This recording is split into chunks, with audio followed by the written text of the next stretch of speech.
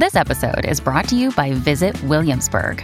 In Williamsburg, Virginia, there's never too much of a good thing. Whether you're a foodie, a golfer, a history buff, a shopaholic, an outdoor enthusiast, or a thrill seeker, you'll find what you came for here and more. So ask yourself, what is it you want? Discover Williamsburg and plan your trip at visitwilliamsburg.com. When you need mealtime inspiration, it's worth shopping Kroger, where you'll find over 30,000 mouth-watering choices that excite your inner foodie. And no matter what tasty choice you make, you'll enjoy our everyday low prices, plus extra ways to save, like digital coupons worth over $600 each week. You can also save up to $1 off per gallon at the pump with fuel points. More savings and more inspiring flavors make shopping Kroger worth it every time. Kroger, fresh for everyone. Fuel restrictions apply.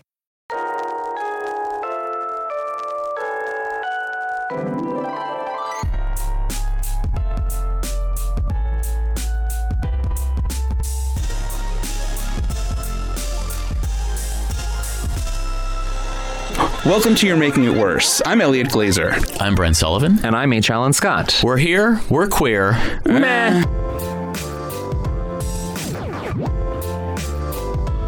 Textual healing. So, Brent, your home state, the governor of your home state of Michigan, Gretchen Whitmer, basically said, "Come one fag, come all." She wants them all. Right. She said proudly that Michigan is a safe space for all LGBTQ plus people. As she said this, a growing number of states, obviously, as we've talked about on this podcast before, are passing legislations that impact the rights of queer people and trans people and drag queens, et cetera, et cetera. And Michigan is enacting protections for the LGBTQ plus community, something the state leaders take great pride in. Now, I want to throw this out there before that Michigan is not the only state, sorry, Brent, that is doing this, but also states like Colorado, New York, New Jersey, Illinois, California, and in fact, in Louisiana, which is a Republican state, but it does have a Democratic governor, John Bel Edwards, said that he'll veto the anti-LGBTQ legislation that's being pushed through the Republican-dominated legislature. Of course, that doesn't really mean much because they could easily overturn his veto and pass the law if they want, but whatever. What I will say, I think the kicker with a lot of these things is that a sitting governor can say or do or pass whatever they want that is protecting LGBTQ plus people in those states, but it doesn't really change anything because if a Republican gets in there and they want to go against those orders, they can just go against those orders and do something new. So what actually does change the laws in states is adding LGBTQ plus rights and to the Civil Rights Act of their state's constitutions. There's language that you can add to your state constitution that would forever, doesn't matter who the governor is, protect LGBTQ plus people. And also, the one thing that's missing from a lot of these states is the conversation around protections for housing, protections for employment, protections for access to healthcare, all of these things. So I love politicians getting out there being like, come give me a hug, homosexual. But I also would really love if they could then give that person a hug and then give them, I don't know, a job, a place to live, a safe space to get the healthcare, things like that.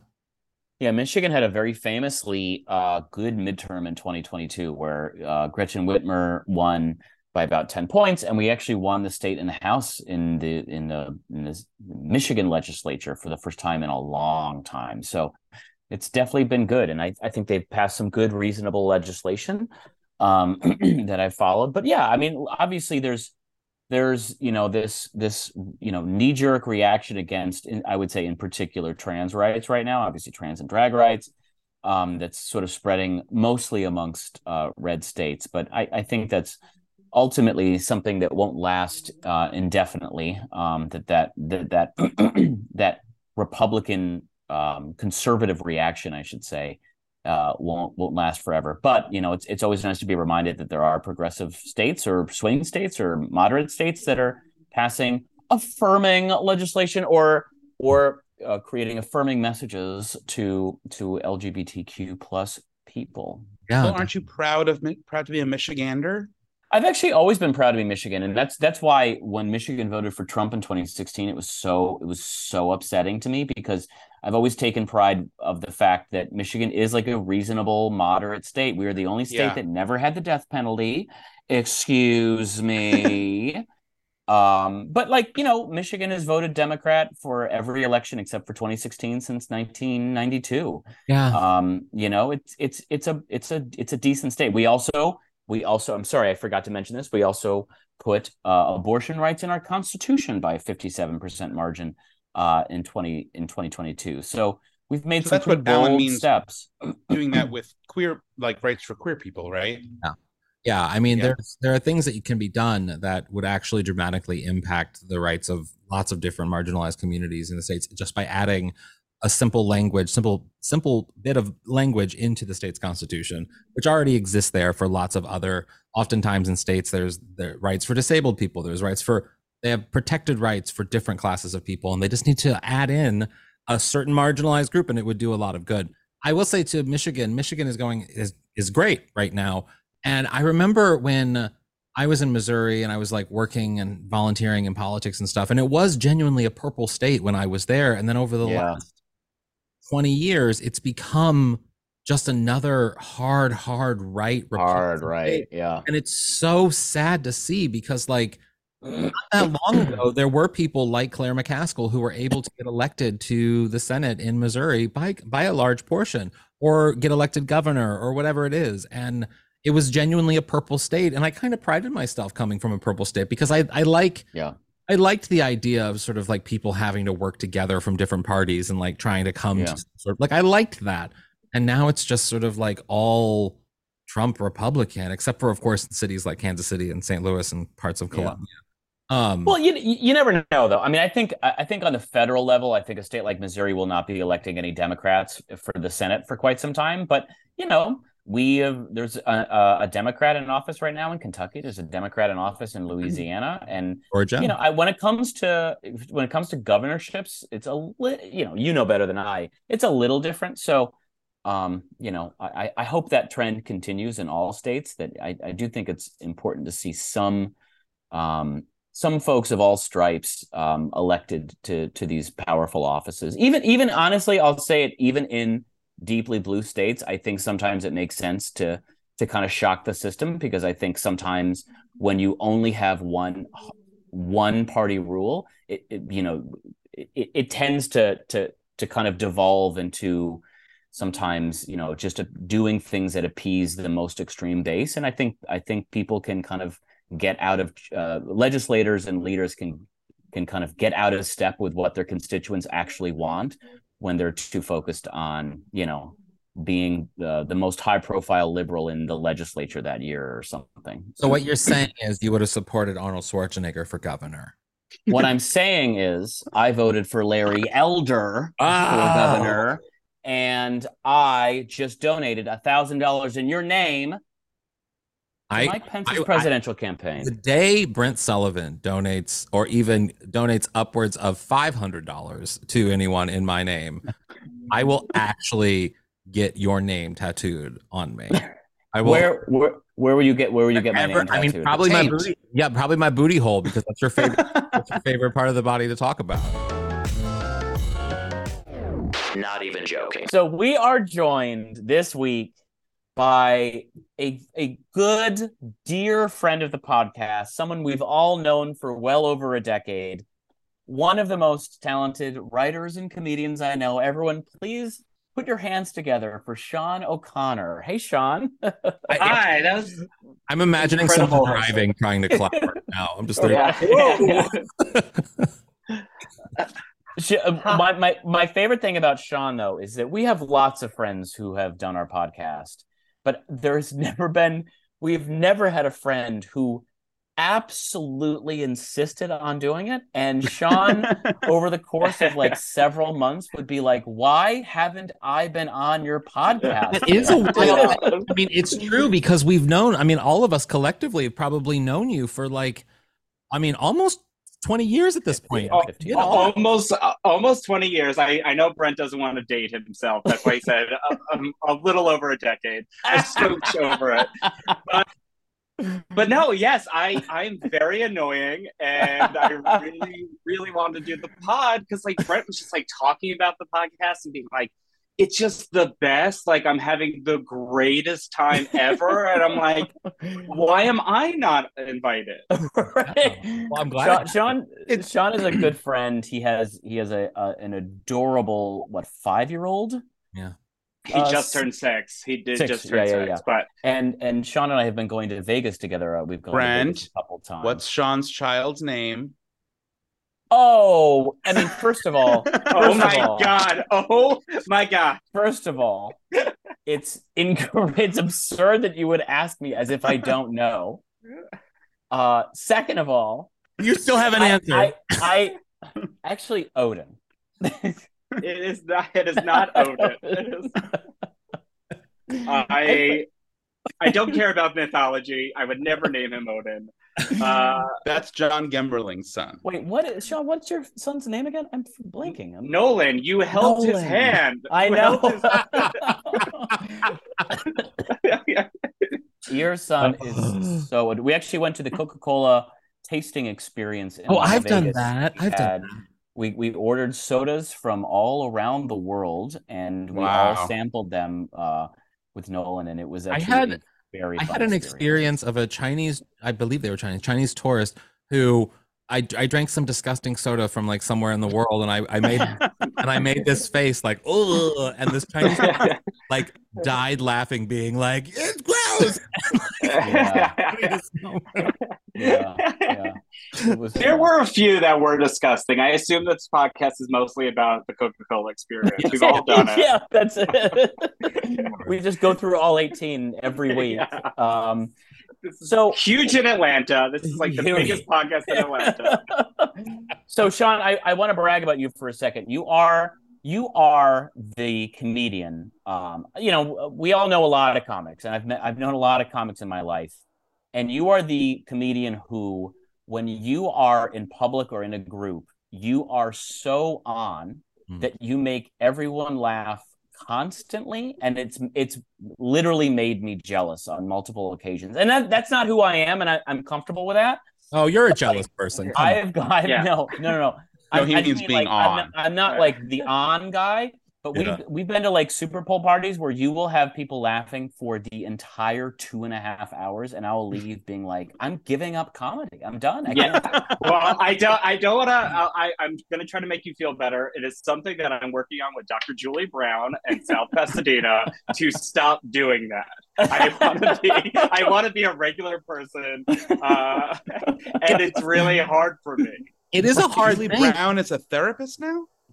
This is not the downtown one, and it's not, classic new wave icon, that Julie Brown. No, this is just a third Julie Brown. I call her Dr. Julie Brown. She's maybe, I hope she isn't listening, she is not helping the most. Right. But it is nice to know you have a therapist in Pasadena, because that's where they should be. Yeah, they should be. You should have to travel like a hardy distance. Yeah, right. Yeah. But I want the being on thing, because I remember I used to get that all the time. People saying how like I'm always on in public, and like I'm always, but I never really I never felt like I was. I always just felt like I was just being like a social. You're a good conversationalist. You're a very social person. Yeah. But people have commented on me just being on, and is that something that you've like gotten a lot over the years, Sean? It was. I used to get it a lot more. And then now I think as I've gotten older, people just refer to it as being annoying. Yeah. So like, I think being in like Zoom writers' rooms has quieted me down a lot. But when I used to be in person, I was so fucking annoying. I wouldn't stop talking. I would make lunch all about me. I will say I find that when it comes to, I mean, this is not just a writer's room, but any group on Zoom, I feel like it actually requires somebody who is a comedian or somebody, and anybody in this type of situation to be so uncomfortable with silence that it makes it worse. And I find Zoom writers' rooms, but also any Zoom group thing in general, to be excruciating when there's silence. And I prefer being in person. Say I like being in person, but I also, I do hate when other people are getting attention where I'm like, I should. those months where we were banging pots and pans for all of the frontline workers is awful for me. I had to like make comments to get people to pay attention to me. Oh my God. That's the difference between us. That is so funny. Wait, tell us real quick before we move on. The pandemic, you want to know about it? No, tell me about Dr. Julie Brown. What's going wrong? Why is your therapist so lackluster? I think she just I guess she just became a doctor. It was like she was already seeing me for like 6 months when she became a doctor. They do like a ceremony or whatever. But I noticed that she does, like, I've talked to my wife, and like when she's telling me about her therapy sessions, there's like actual like work being done. And Dr. Julie Brown a lot of the time just goes, that sounds tough. And like, right. I'm like, yeah, no, I know. That's why I'm bringing it up here. Right. I'm not a fan of I want a therapist who is willing to, aggressively remind me what, like, some inconsistencies or what I'm doing wrong. The therapists that sit there and say, how do you feel? You're like the therapists that want to chart your grandparents and like where they moved. I had a therapist once who was like, so where was your grandma born? I don't give a fuck. Like there's got to be other shit we can talk about so that I can figure out why I don't like. You're like, I haven't taken my shirt off in. Oh my God! You finished the sentence for me. I literally finished it. I like a therapist that just kind of yells at me and tells me what to do. You know what I mean? Like, I need that. That's what I want. I mean, like, I want like that second Euphoria pandemic special where it was just a therapist and Hunter, and I want that experience. I want a therapist who's called me out of my shit, and then I'm like, what? Fine. Yeah, right, I can't get hard. Like, I do want to. I want to bring this up because I had a moment with you, Sean, about a year ago, I think. That was just one of these moments where you're like, now I knew we were always friends, but now you're almost like a soulmate. We were at a party, and Sean, you and I both like baseball. And when I watch baseball, I watch it very passively. I'm doing other shit. It's just kind of white noise in the background. And but about a year ago, I started looking up certain players that I enjoyed on Instagram and seeing if they followed Democrats or Republicans to see how they see their political allegiances. And I just assumed I was the only one in the world who did this. And at a party, I overheard Sean O'Connor talking about which Mets were Democrats. And I was like, my mind was blown. And then we got together and we compared notes. And we talked about how, like, all of the Democrats in MLB, by the way, there's like 12 of them. Yeah. And it was just so much fun. It was so much fun. Do you remember that, Sean? Oh, my God. I love it because I never get to talk about that. I have like 4 friends in New York that I like DM with, and everyone is always like, we're basically doing the McCarthy hearings for baseball players, but trying to identify. But like, there's few and far between. I mean, like this week, there was like the Mets had their Pride Night, and there's like one player that has been like basically the face of Pride Night, and like as soon as June 1st hit, he like posted how excited he was going to be that Pride Night is coming to Citi Field, and everything they did that night was all just about this one player. And I'm like, I wish there was more players who like came up and like were like, I got your back. And like, I guess like 3 other players who I know are at least left leaning, if not just like and left leaning could mean like they're not alt-right, they're just right. They at least put on like the rainbow Met shirt. But like Mark Canha is like so incredible, and like came from the Oakland A's, where he was just like one of the only players there who like was fighting for this. It was just nice that he's there, and like, but like, listen, I'm gay and I'm happy for Mark Canha, but I don't want to put on a rainbow shirt. Yeah, I have pride, but I'm like, listen, I'm so glad that Mark Canha has pride, is not gay, right? Yeah, he's not. No. Right, like he's an ally with pride, and I love that. But I'm also like, it's like just showing some sense of human like and acceptance and not being a monster about it and being like cool with it is these people, these games. I mean, especially with a lot of the sports pride stuff, they think that if you support pride, this is just sort of the logic that I think. If you support pride or you wear a rainbow thing, you're automatically like supporting something radical left and all of these things. And I'm just like, well, no, we have a Women's History Month. We have a Black History Month. We have these months that recognize the achievements of these Americans. That's all it is. That is literally all it is. What is the problem? I guess it's just that now it's like, you know, comparing notes of like this year to last year. It's like, well, it does. Last year, the sort of corporate, what do they call it? Rainbow pride or like rainbow capitalism or whatever. Yeah. Like that was, I was exhausted by that. Like it felt so empty, you know. And this year, it has obviously been weaponized and politicized, you know, for better or worse. So I don't want to poo-poo it, but like, so like, thank you to Mark. But honestly, I mean, I'm also like, I have pride. I don't like rainbows. It was pretty wild because we went to the Dodgers pride game last year, and like, there was no protest. It was like Jojo Siwa throughout the first pitch. Great. Great. I didn't need to say that part, but I just genuinely no, you did. I'm glad you did. I love hearing people say her name. Yeah. Have you guys been to Siwa's dance studio in Burbank? No. You know what? I haven't been there yet. Have you?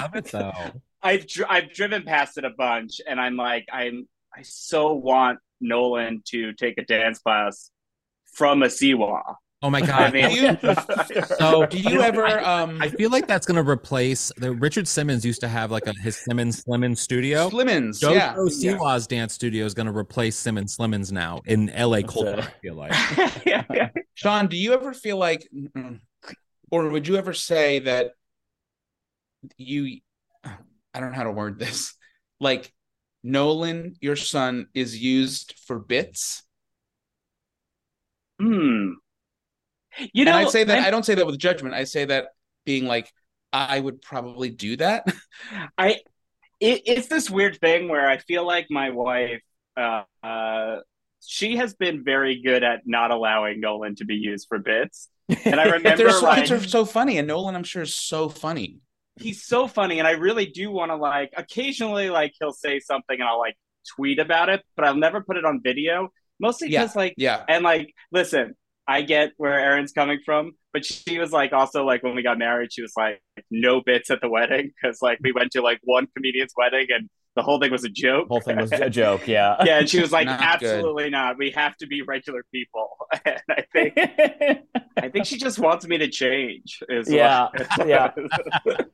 other thing, before we move on from baseball, the other thing I want to talk about is, and this is another endearing Sean O'Connor quality, is that I have never known another straight person who is as eager to talk about which baseball players are attractive with me, which is, of course, half the fun for me. I have these whole lists of all these guys that I want to snuggle with, and no one ever wants to talk about it because my gay friends don't watch baseball, and most of my straight friends don't really notice that Isaiah Kiner-Falefa is beautiful.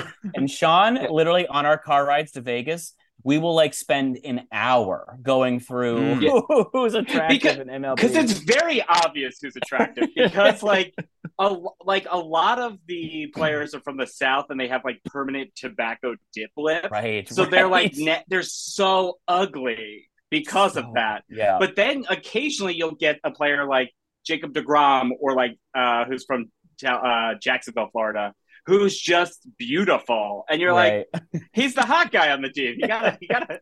You're like, who has all the power in that locker room? You need to know. It's always going to be the hot guy. It's true. It's one of these weird things about straight culture where straight people pretend like they don't understand what good looking is. If it's within the same gender. Unless it's Brad Pitt.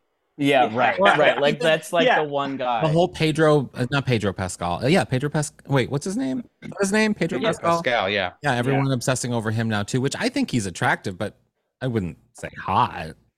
I honestly, the first couple times you see Pedro Pascal's face, it's kind of jarring. It feels like too new. It's like, a new tech. Yeah. Where like, but then like you settle into it. But like the first time I saw him was in like the Kingsman sequel, and I'm like, this guy is like Uncanny Valley. Yeah. And then Yeah. but He's now so charming. He's Yeah. just charming. Yeah, that's Wait. it. though. Wait, Sean, who's your top three in base? Who's the most attractive baseball Back to player baseball. right now? Yeah. I think, I mean, Jacob deGrom is like, I think Right. just like really hot. He's like, he's just got like he's got like a perfect jawline, and I think that Yeah. does. He's very I think handsome. I think I'm very basic in terms of what I'm looking for. Yes, and that's okay. Yeah. Wait, what about Francisco Lindor? Don't you have a crush on him too? Oh my God, his smile. He's got a great smile. Oh my God. He's got a great He's smile. He has like fun hair. That's like Right. kind of the only attractive Mets. Because Right. everyone else kind of has like an Opie face. Right.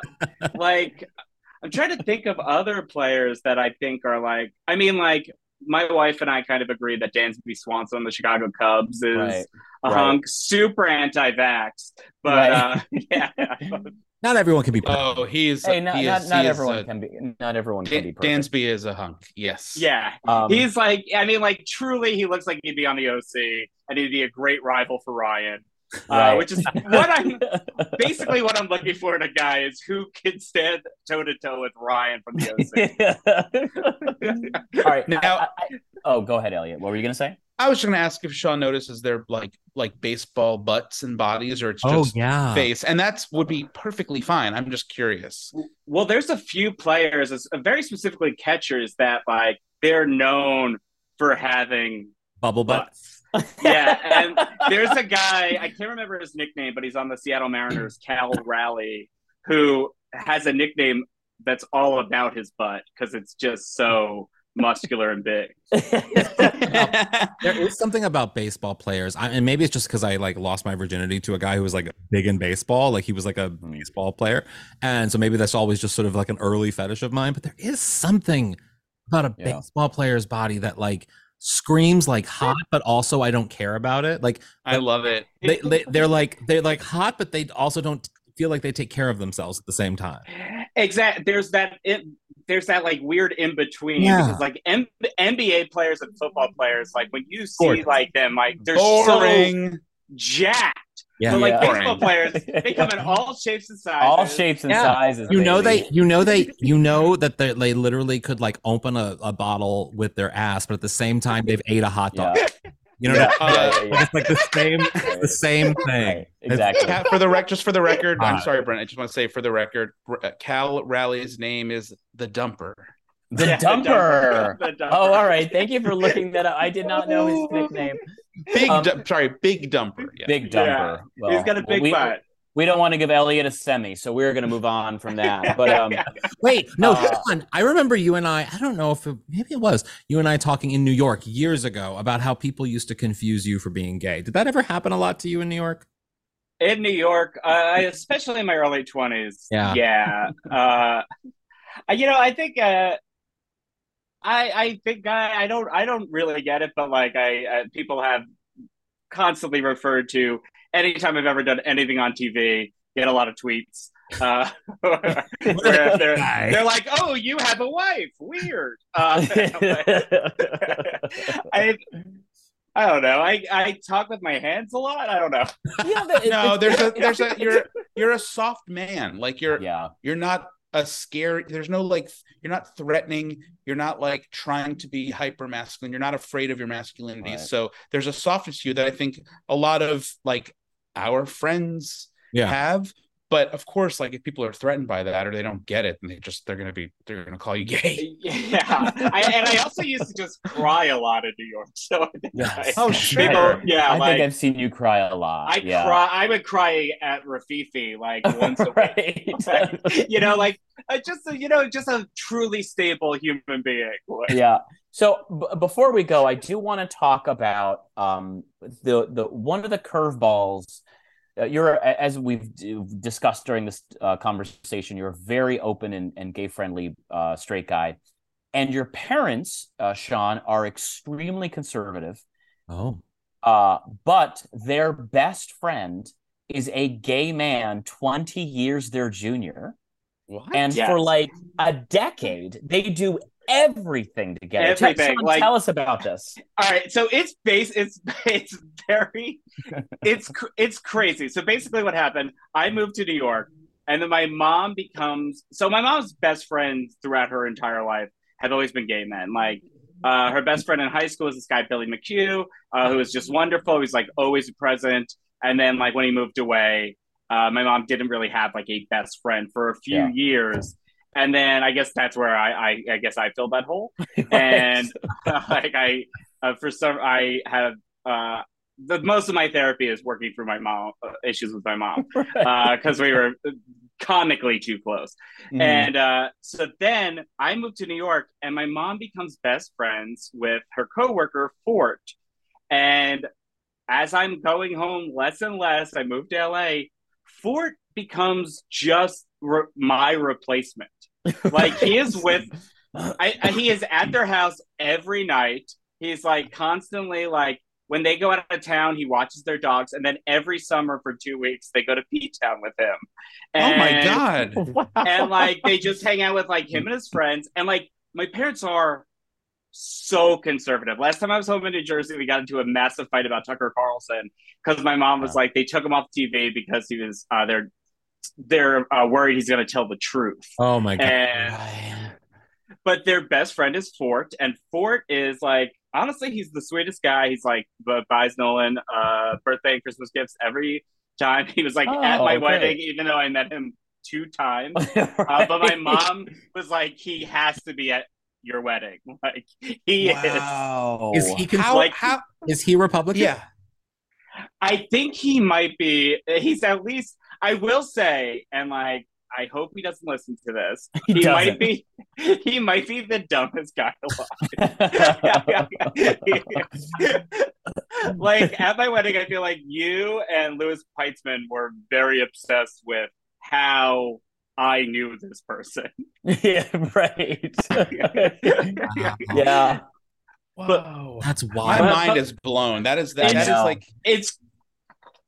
My dad is like he's a big man, and like every time I'm at home, he has like a new P-Town shirt on with all of the bars, and I'm like, I cannot believe they make that like, in 6XL. Like, but it's weird because it's like imagining him. It's like they're like secret agents. If they're like being in P-Town, that's like they're secret agents. Oh my god, and they love it. Like they love it so much, and like that is the one thing that I'm like so impressed with, at least for them, is they are not like, they're like going to drag shows and stuff like that, and like they're not shooting anyone. Like, they are enjoying it. Like, that's still wild. I mean, look, that is absolutely a form of allyship, and obviously, in a perfect world, they would agree with how I dictate that they vote, but this is not a perfect world, and I certainly would take someone who will go to drag shows and spend 2 weeks in P-Town with their gay best friend over not. Yeah. The irony is that they'll do it before Brent. Yeah, right. That's the truth. Have you never been? I've actually never been to P-Town. I have been to drag shows. The only drag shows I care about are Alan's, Sadie Pines, obviously. I've never been to P-Town. My brother and sister-in-law have gone several times. I love P-Town. I prefer P-Town over Fire Island. Yeah. It's just P-Town's just so much more. It's almost like I liken it to like P-Town is Judy Gold and Fire Island is like Mario Castone. What's his name? Mario? Who's the Mario Castone? Yeah. That's the difference. I get it. Like P-Town's quaint. Yeah, it's with like a little bit of an edge to it. You know what I mean? There's like a little bit of something to it. Unfortunately, everything I know about P-Town is from my parents, and then also that season of American Horror Story that was set in P-Town, where there were vampires there in the fall. Okay. Sean, you are just one of my favorite people in the world. You're so funny. You are such a great ally. Thank you for your allyship. So thank you for doing the podcast. And where can our listeners follow you on the internet? I think I'm just going to say Blue Sky. I think I'm sticking with Blue Sky now. It's at Sean O'Cons. I think I'm done with Twitter. I got really upset this weekend on Twitter, and I think I'm done. All right. Do you want to tell? I mean, do you want to vent about? Are you okay? Is everything all right?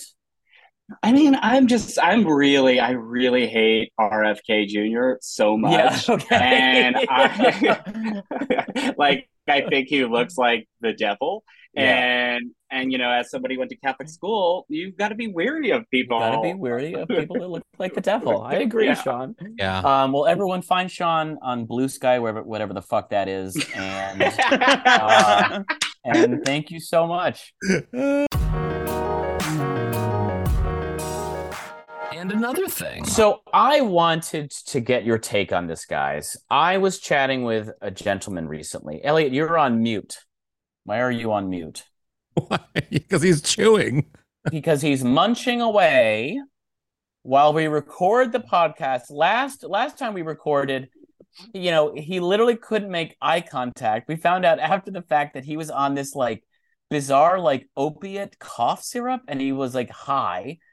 So he was refusing eye contact, and whenever I berated him for it, he'd be like, "What's the deal, man?" And then come to find out he was stoned, and now he's on mute because he can't stop stuffing his face.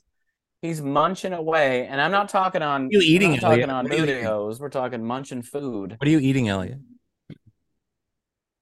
He's still chewing. Oh my God! Still chewing. He's getting those 26 chews in.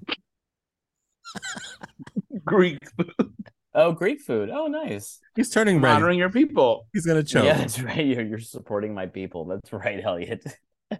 So I wanted to ask you guys a question. I was chatting with a guy on Grindr, and we chatted for the better part of a day, and then we discussed potentially meeting up, and and he actually seemed on board. It turns out we lived too far away from each other to meet.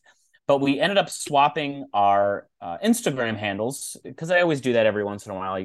You're like, oh, maybe it's a good connection, and so it's worth chatting. You added him on long term your laptop. Yeah, that's right.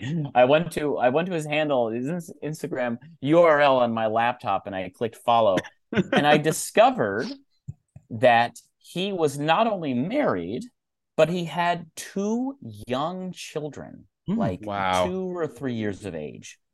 And I was at first, so my obvious instinctual reaction was weirded out, because I'm like, it all just kind of boils down to this. And all right, so let me just say it. If my dad spent an hour or 2 a day on Grindr while I was young, instead of being a present father or working the job that he did to pay for the house and food, then my entire life would have been different. And I guess in a weird way, there was some judgmental part of me that's like, you have kids, they're young. Why are you on Grindr chatting with someone who happens to live 200 miles away from you about a meetup? Don't you have diapers to change? Isn't there something you could be doing right now? What is your thought, guys? What do you think? Elliot, you have more experience at this. Yeah, I would be as I guess it's not shocking. It's just definitely surprising to be like, oh, to talk for that as long as you did, and for him not to mention that he's married. Yeah, him not mentioning it was a strange thing. Now, let me be fair. He did say he was in an open relationship, so I did have that he was married. He didn't mention that, but he did not mention the kids. Yeah. I mean, I guess. I mean, I don't know. I guess it's being talking to somebody who was like, oh, I'm in an open relationship. It is still a little different from married, but I don't know.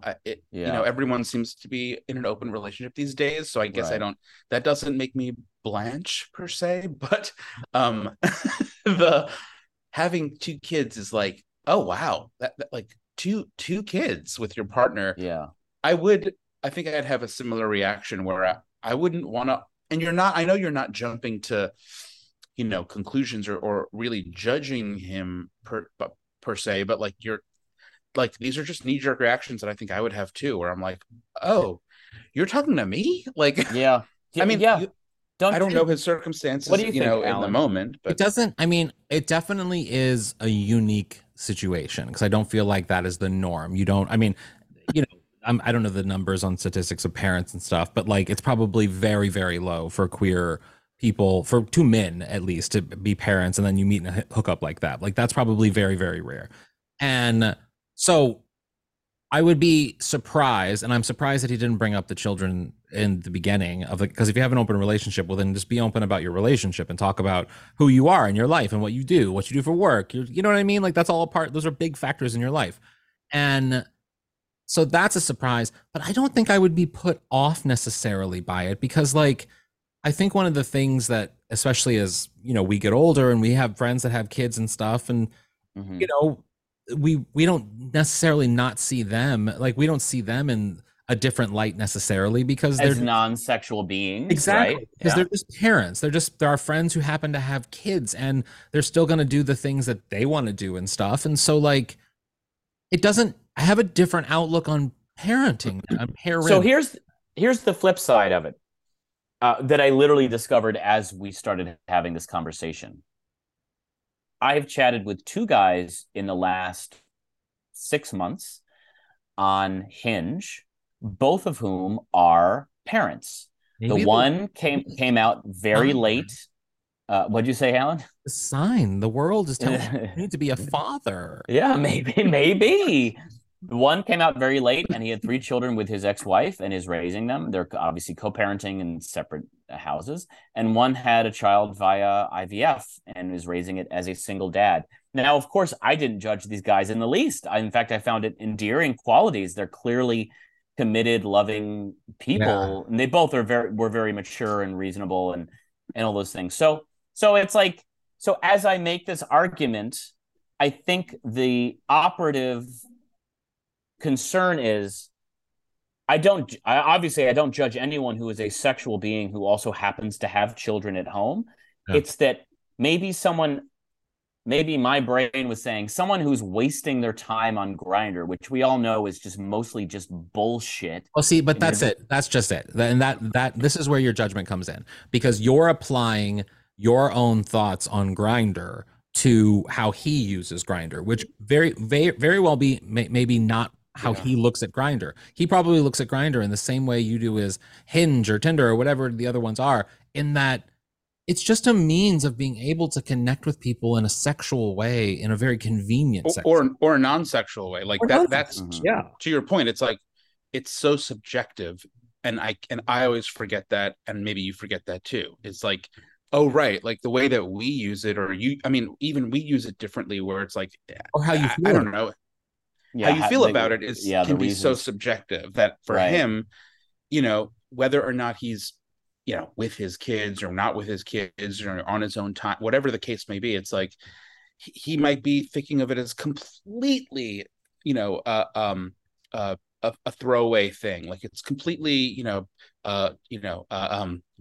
simple and silly and not serious. Whereas you might be the opposite, which you're not. But I guess that's the part of it. It's like we can't know what or how he contextualizes it. You can't assume how you contextualize it unless you ask. He thinks of it as like it's dumb just as much I don't know. I just can't imagine. I just can't imagine being a young parent and having my partner say to me, "Oh, hon, I'm sorry, I can't change a diaper right now. I'm sending a stranger a pic of my tootie hoe." But that's the thing. Yeah, you're not doing that. Like that's the thing. Like, you know, you don't know.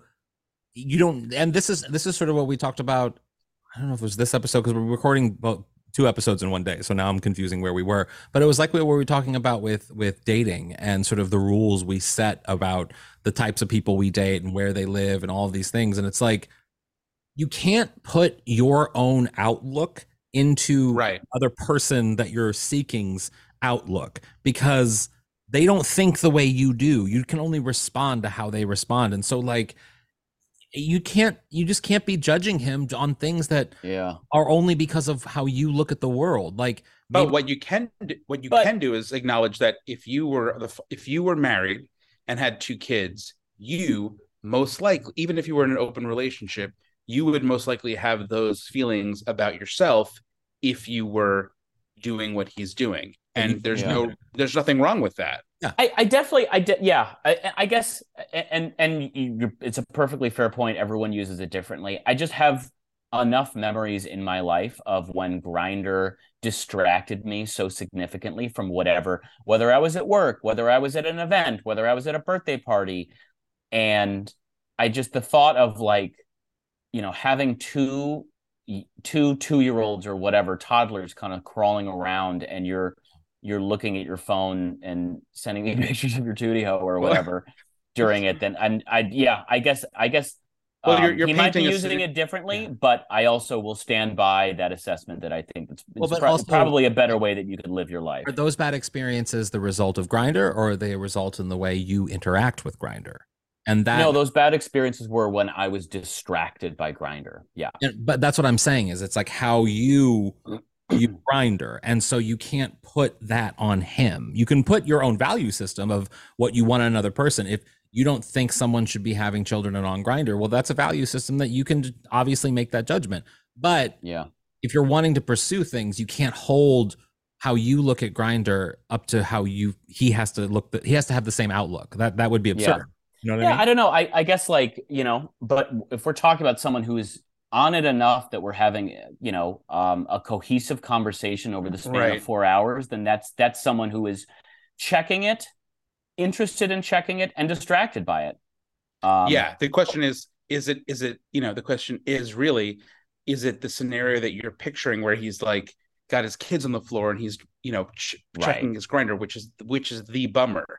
The thing is that we don't know. You don't know if he was just at work and he's bored at work, and you also don't know if the person you're sending booty hole pictures to is standing next to a dead body that they just murdered. You can't hold right. You can't hold these expectations. No. I mean, statistically speaking, Elliot has probably done that. Let's be honest.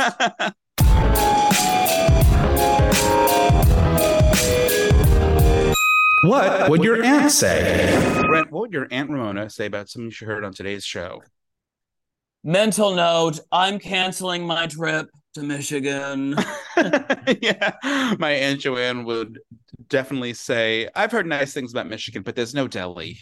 There is Zingerman's Deli. Come to Zingerman's. Oh, where's that? In Ann Arbor? That's in Ann Arbor, Elliot. Oh, excuse me. What about how about Aunt Ann? Your Uncle Ray used to be distracted every time I breastfed. Is that the same thing as Grindr? Oh, Aunt Ann. Everyone, thank you so much for listening. I am Elliot Glazer. Good night. And good luck.